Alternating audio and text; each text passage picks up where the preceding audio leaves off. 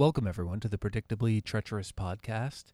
Today's episode is Greenhouse Jungle, starring Ray Milland and Bradford Dillman. This is episode 2 of season 2. This episode was directed by Boris Segal, that's Peggy Bundy's dad, and written by Jonathan Latimer. The original air date was October 15th, 1972, and the runtime was 73 minutes. Let's get right to the episode summary. In order to gain access to Tony's trust fund, Tony and his uncle Jarvis Goodland stage Tony's kidnapping. Jarvis double-crosses Tony by killing him and attempting to frame his philandering wife. The setup.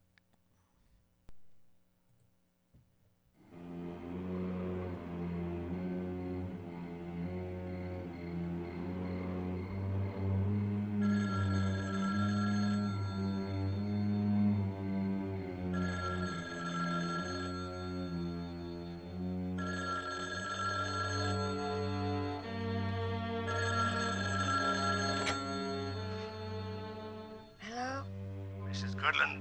Yes? Mrs. Tony Goodland? Who is this? Never mind. But I just wouldn't go anyplace if I was you. Your old man, he just bought himself some trouble. He's what? Come on, what are you talking about? Just stay put, lady.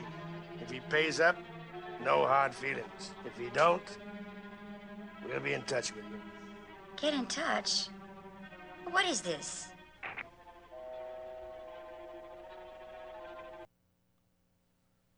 Incredible. Yeah, the man is Tony's uncle, Jarvis Goodland, played by Ray Milland, and he's trying to disguise his voice by holding a hanky up, but he sounds exactly like he does for the rest of the episode. So Mrs. Goodland gets up and checks Tony's bedroom, and it hasn't been slept in. Apparently they sleep in different rooms. She rummages through his desk and gets his former secretary's phone number and calls her. And there's a fantastic signed headshot of Tony on his desk. Gloria West, which is a great name, is his ex-secretary. She's reading a self-help book when Mrs. Goodland calls.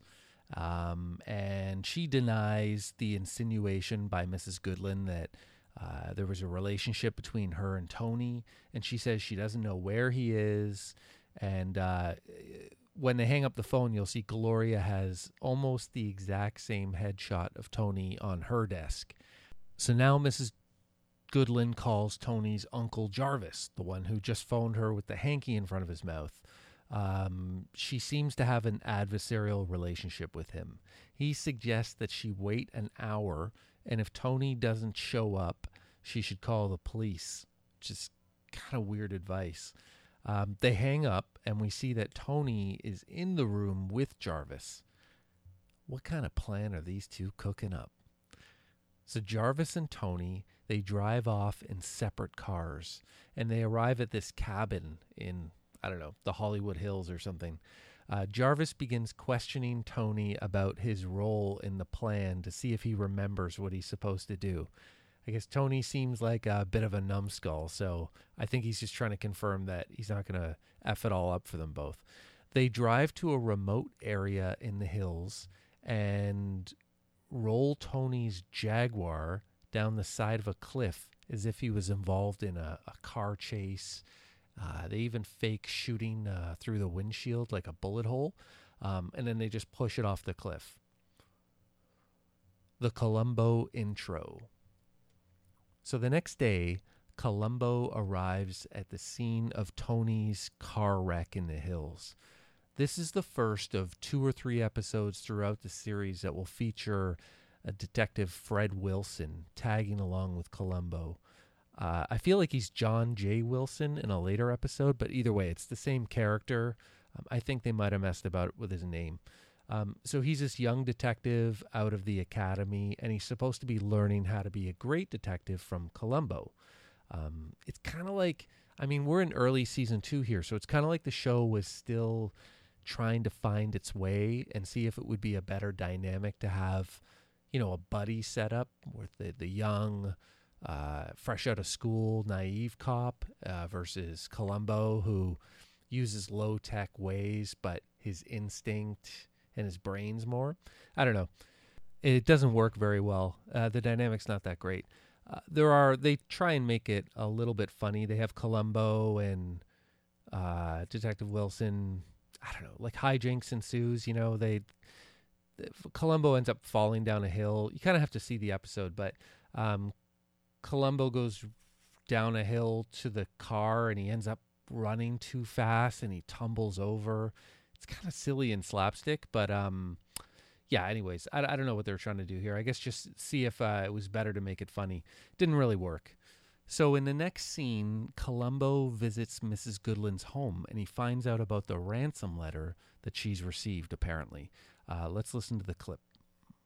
The letter asks for $300,000 in small, unmarked bills. $300,000? Well, that's a lot of money. I mean, well, do you mind if I ask you, do you have access? Well, of course I don't have it, but Tony has a trust fund. Now, in an emergency like this... Ah, the trust fund. That's why you wanted me here. Well, Jarvis, I certainly knew you wouldn't help me raise the money any other way. I'm sorry, I don't quite understand about that trust fund. Well, you see, I'm co-administrator with the bank of a trust fund set up by Tony's father. And you, Catherine, should know of all people that he put enough strings in there to protect Tony from his own bad habits and grasping wives. I also know because Mr. Jameson told me on the telephone that there is an emergency clause for problems like this. Yes, there is that. Then you can't get the money. I mean, you can break the trust fund. Boy, that's a lucky thing. We can if the bank verifies the letter. And if I choose to vote in Tony's favor. Now, it's no use glaring at me like that. Blood is thicker than martinis. I'll go and see Jameson right away. Right, so Jarvis leaves to meet the guy at the bank and give his endorsement for the trust money. But after he does, Mrs. Goodland's lover, Ken Nichols, comes out of the other room, and Columbo gets a little awkward, like he doesn't know how to act, so he just kind of leaves.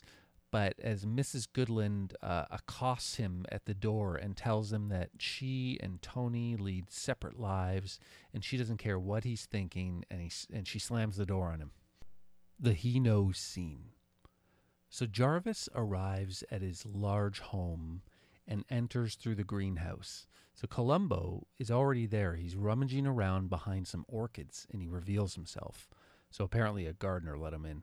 Jarvis looks pissed, but he maintains his cool. Columbo subtly mentions that his wife would love one of these flowers, and Jarvis tells him that the one he's looking at is worth about $1,200. And Columbo says you could go broke with a hobby like this. The he knows scene must be on the cutting room floor because I don't remember being given any indication that Columbo was on to Jarvis, yet clearly he is. I mean, he's snooping around this greenhouse. He's dropping little references to needing money. He's mocking Jarvis's his under-the-surface disdain for his nephew. Let's listen to their conversation here. And to see this, I suppose. Oh, yes, sir, that's very important. I'd like to keep that for evidence. Good. See if I have a handkerchief here, yeah. Oh, go ahead, it won't bite you. Your expert has already verified that the fingerprints are Tony's and that the handwriting is his. Oh, he checked it out, did he? Oh, yes. Well, then there's no need to be so careful. Say, Kathy, a man is standing over me, making me write this. Driving in a corner country road. Shot at me. Stopped there. Forced off the road. Don't worry, I'm not hurt. That must have been a relief when you got to that part. Oh, yes, indeed. Demand $300,000. Whatever you do, don't tell me. No police. Sit tight there. Your expert has told you, I'm sure, everything, including the text. Yeah, you know, they did in his way, but... And also the money will be available. Yeah, that was a lucky thing, wasn't it? And also the fact of your being here jeopardizes my nephew's life. Now, supposing we were watched. Good point, sir. Absolutely right. Better run along. The one or two little things I have, I guess they can wait until, yeah.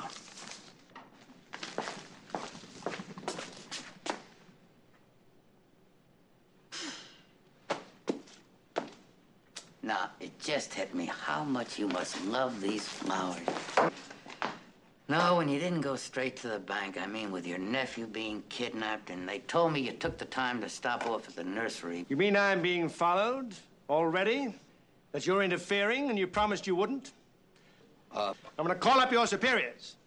No, there's no need to do that, sir. No, they've told me, and they've made it very clear. I'm to stay in touch, but until your nephew is released, believe me, we're way back. Way back. Nothing to worry about. In that case, I don't mind revealing that my nephew isn't worth a sack of peat moss. He's a wife-ridden weakling whom I've despised for years. And if it wasn't for the fact that he's my only relative, I'd call up his captors and tell them that they're welcome to him. Right, so Jarvis handled that pretty well. He expressed his disdain for his nephew, but he justified why he's still helping to get him back despite that disdain. Okay, so Jarvis, Miss Goodland, and Ken are in the home waiting for a call, and Columbo and the other cops are in the surveillance van waiting. The phone rings, and it's Tony. He uses his exhausted voice to give instructions for Jarvis to bring the money to a gas station. So Jarvis leaves on the drop, and Columbo and the boys clown car into an unmarked police car and follow behind. There's some saucy music on in the background. Jarvis arrives at the gas station, and there is a fountain with 3 empty water jugs of different sizes and a briefcase bomb with instructions to place a jug with 4 liters of water on the scale to disarm. Oh, wait, that's a different movie. He just answers the ringing telephone, and Tony is completely out of character. He's drinking alcohol from a flask, and he gives Jarvis further instructions on where to meet him, some deserted country road. So the boys are still following. Wilson pulls out some sophisticated night vision camera. He takes some pictures of Tony approaching the car with the mugger stalking over his face. He's dressed up like the mugger, and getting the bag from Jarvis's car. Then Tony runs over the hill with the money bag. Jarvis pulls away and then picks up Tony on the other side of the hill, and Tony gets in the trunk of Jarvis's car. So the boys collect some footprints, evidence, at the point in the road where the exchange was made. Jarvis drives into the city with Tony in the trunk. So Columbo and Wilson pull over Jarvis and ask him about the drop. So Jarvis offers no help. He says the exchange kind of scared him, and he drives back to the shed in the country after talking with the cops for a minute. He lets Tony out of the trunk. They enter the shed. Tony takes out the money and expresses that he wants to use his portion of the money to get his wife back. So Jarvis says no, and he pulls out a gun and he kills Tony. So we finally have a murder. So the next day at Jarvis's greenhouse, Columbo arrives with a dying plant. He asks Jarvis for any suggestions that he has to revive the plant. Columbo starts asking questions and applying his methods. Let's listen to the clip. Listen, as long as I'm here, might as well bring up 1 or 2 little things I didn't get to before. Your nephew's wrecked car, for instance. You know, we found that thing with the ignition and lights off and the gear in neutral. Neutral? But the letter said he was forced off the road.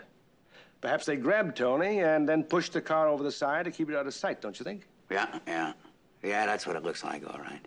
Of course, only then one of them made that first telephone call to Mrs. Goodwin. Well, that was to make her believe the letter when she got it. She's a very hard woman to convince of anything, Lieutenant. I wonder how they knew that. Funny. And those skid marks. I mean, they're really funny. Say, what is this thing, sir? That is a multicolored Cattleya bulb from Brazil. From Brazil? You don't say. Really? Skid marks, Lieutenant? Huh? Skid marks? Oh, yeah, there were marks of a heavier car on that road, too. But his Jaguar, you know, boy, they can really travel. I don't know how the heavier car caught up with him. But they took a shot at him, isn't that what he said? Yeah, that's what the letter... Well, you know something? The line of flight of that bullet through the window. Well, that slug would have passed right through him. I mean, if he was driving a car. But it didn't. I mean, nothing. You know, no blood, nothing. Just a 32 caliber slug in a seat. Well, you see, Tony's been ducking things adroitly for years. Right. For God's sakes, Jarvis, just keep your mouth shut. Did you notice Columbo's trick? He mentions the skid marks, then he changes the subject, and then Jarvis immediately brought it back because he was concerned about it. Same technique used in the last episode, only more success this time. So before Columbo leaves, he confirms with Jarvis that he owns a gun. And Jarvis confirms that someone broke in and he took a couple shots at the burglar, but the burglar got away. This was a few years back. So they go into the house, and Columbo really starts to get under Jarvis's skin with more insinuations and questions. And Columbo begins fawning over Jarvis's pool table. Let's listen to the clip. Oh, gee, this is magnificent. I asked you a question. I'm sorry, sir. I happen to love this game. I played it when I was a kid. This is such a beautiful table here. I'm sorry, sir. I didn't mean to hold you up. You know, in my house, I don't have room for a table in my basement, even if I could afford one. I've got these pictures here, sir. These were taken with a starlight scope. That's a new camera. It's a very sophisticated instrument. I'd like you to take a look at them. You know, since you were right there, right on the spot, so to speak. Where are these pictures taken from? All the way down at the bottom of the hill. They don't show very much. Which is kind of funny, too. You don't mind, do you? What was kind of funny, too? Not as rusty as I thought I was. What's funny is that, the place where they ask you to deliver the ransom, you know, way up on top of the hill like that there, I mean, it's almost as though they wanted to have a place that was exposed in order to be photographed. What do you think? I think it's very odd. So do I. I think this whole case is odd. You know what I mean? I mean, you got those skid marks and you got the bullet hole. I'll tell you, in most cases, you don't have any clues. You can't miss a shot. In this case, I got so many clues, they don't know where to start. You know, it's almost like they put them there just on purpose. You're the detective. Don't ask me for your answers. Oh, I can't miss a shot. Isn't that wonderful? Oh, there is one thing that I did want to ask you, sir. You know what this whole game is? It's all in the wrist. You just got to keep that loose. What I wanted to ask you was, why do you think they asked you to deliver the money instead of the wife? Because they probably knew that if Catherine had that much money in the car, she'd just keep on driving. I wonder how they knew that. Yes? It's for you, Columbo. Oh, I told him I was going to be here. I hope you don't mind, sir. Classic. So throughout that exchange, Columbo is shooting pool, and Jarvis is getting progressively more annoyed each time Columbo mentions that he can't miss a shot. It's a good scene. So then Columbo gets a call at the end of that clip there, and they inform him that Tony has been found dead. So the next scene is at a marina. So Columbo and Mrs. Goodland are walking to her boat. She's wearing this orange pantsuit that I don't quite know how I feel about it. She's really defensive with Columbo. She's really just defensive in general. She still thinks he's judging her. Get over it, sweetheart. Ken is trying to come to Mrs. Goodland's rescue, and Columbo asks her some meaningless question. It doesn't matter. When he's about to leave, he says, one more thing, and then he drops a bomb on Ken. Let's listen to the clip. Oh, there's one little thing. You know, this is going to sound kind of silly, I guess. Take it for what it's worth. You see, somebody tried to convince me that you had a lover, Mrs. Goodland, and not only that, this person, Gloria West. Young girl, that was her name, Gloria West. Anyway, she said that this mysterious lover of yours, some guy with deep suntan, that he'd go away and get out of your life forever if your husband gave him $50,000. I'm sure it's just malicious gossip. Probably shouldn't have mentioned it. However, for what it's worth. So the next scene, Gloria West arrives by car at Jarvis's home. She runs around the back to the greenhouse. Gloria tells Jarvis that she thinks that Columbo thinks that Tony faked his own kidnapping and that his accomplice may have killed him. She also tells him that Tony was killed with a .32 caliber, and she remembered that Tony had a .32, but he gave it away. So Jarvis, at the same time, discreetly reaches into a drawer and picks up a gun, even though he's standing right next to Gloria, and somehow she doesn't see it, as he may have to shoot her if she's going to implicate him.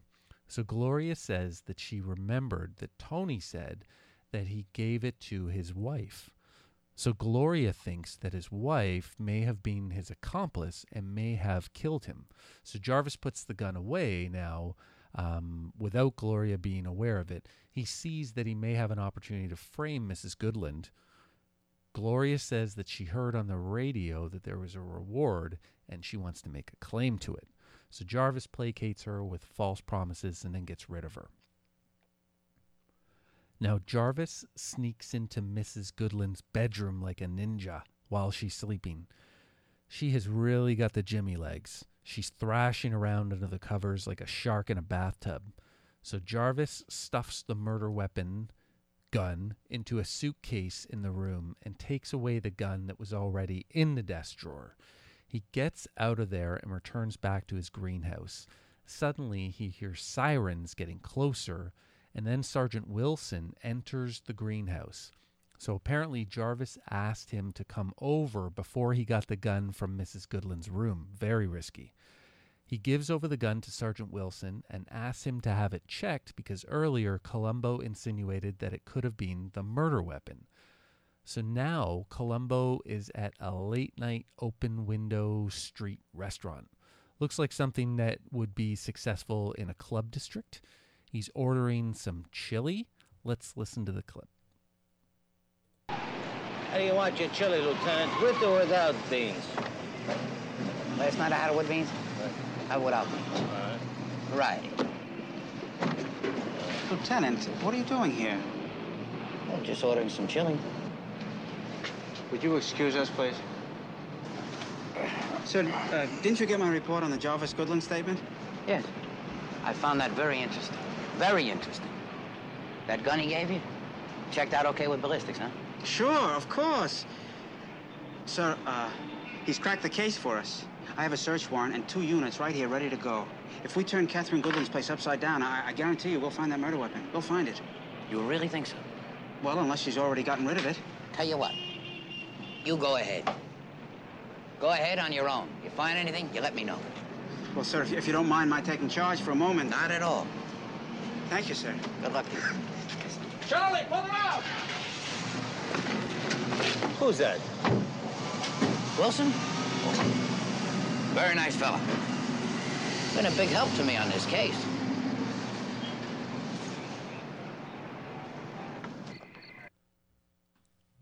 That's a good clip. He's really mocking Wilson in that clip. He knows that Wilson's being used by Jarvis and is encouraging his making a fool of himself. So nice little wave to Wilson, too, as the car pulls away. It's good. It's good mocking, condescending kind of wave. So now at Mrs. Goodland's home, Mrs. Goodland is taking Wilson to where she thinks the gun is kept, but it's not there. So Wilson has the search team come in and start searching the house. So Jarvis arrives. Grover, one of the cops, brings out a nesting doll-style suitcase with 2 bags inside, and the innermost bag appears to be the same bag used in the ransom money drop. Uh-oh. They keep searching and find the gun hidden in metal shoe tree bags. How did it get there? I don't know. Wilson has Grover take the gun to ballistics to find out if it's the murder weapon. He says if it is, he will take Mrs. Goodland into custody. The get. So Jarvis arrives back at home. He's about to get a drink when he hears a noise from the greenhouse. He enters and surprise, surprise, it's Columbo. Jarvis is not in the mood, and just as he's telling Columbo to get lost, Grover, Wilson, and Mrs. Goodland arrive. Columbo takes the opportunity to embarrass Wilson, and then he gets the lab report from Grover, and Jarvis demands to know what's going on. Let's listen to the clip. I have some bullets here. This one is from the wrecked car, .32 caliber, proven by ballistics to have been fired from the murder weapon. This one is from the body of the victim, also .32 caliber, and proven by ballistics to have been fired from the same weapon as the first bullet. We know all about that. Tell him, young man. Both. Both of those came from the gun that was found in her house, and Sergeant Grover said they confirmed it as the murder weapon. Right. That's quite right. Sergeant, I don't want you to feel badly, because without you, I'd never gotten this idea. I mean, those technical things that you're so good at. You see, I've never used a metal detector before. That's why it took me nearly an hour. But you know these things really work. Amazing.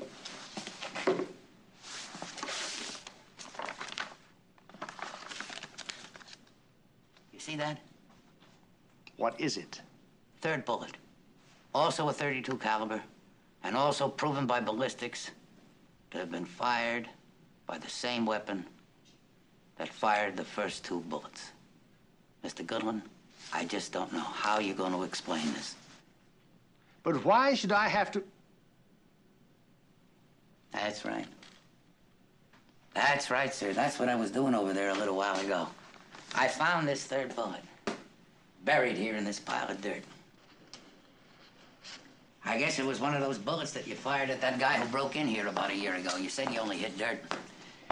I don't know how you're going to explain, sir, how the same gun that fired this bullet in the dirt ended up tonight in Mrs. Goodwin's dressing room. And there you have it. It's kind of a meh episode, you know. It's a good one, but there are much better ones out there. Okay, so Ray Milland, born 1907, died 1986. Been in a ton of movies. This is his second Columbo episode, which is great. A couple big movies. The Big Clock, Dial M for Murder. It's a Hitchcock. Big Clock is a classical noir. Ton of other films. Okay, Bob Dishy is in this one. Sandra Smith. Bradford Dillman, born 1930, died 2018. Only Columbo credit. He was the narrator in Monstrosity, which is a movie that I've gone over in one of my recent episodes from the Mill Creek Sci-Fi Collection, Volume 3. Can death be outwitted? Is the secret of eternal life just around that corner? Today, medical science patches up mutilated bodies, transplanting human skin, eyes, limbs, even vital organs. Is the next step the transplantation of the human brain? Oh, you could have fooled me. I would have had no idea that that was him. I'm pretty good with voices, but no, I had no idea that was the same person. He played a wonderful victim, really foolish and naive. I mean, he put himself in an extremely vulnerable position by being a willing participant in his own fake kidnapping. Very foolish. Thank you for listening today. Check out the show notes for this episode or any episode on my website at ptpod.xyz. The show notes contain the links to all my sources and products that were referenced in the episode. You can write a glowing review of my podcast on iTunes or Google Play. There are handy-dandy links in the menu on my website at ptpod.xyz. And you can support me on Patreon at patreon.com/ptpod. The intro music for today's episode was Sweeter Vermouth, courtesy of Kevin MacLeod at incompetech.com. Check out the link in the show notes. Next week on the Predictably Treacherous podcast, The Most Crucial Game, starring Robert Culp in his second appearance and Dean Stockwell. Here's a brief summary. Paul Hanlon is the general manager of the Los Angeles professional football franchise. The new franchise owner is a layabout, Eric Wagner, son of the deceased former owner. In an attempt to carry out the wishes of his previous boss to create a sports empire, Hanlon murders the younger Wagner who stands in his way. Tune in next week.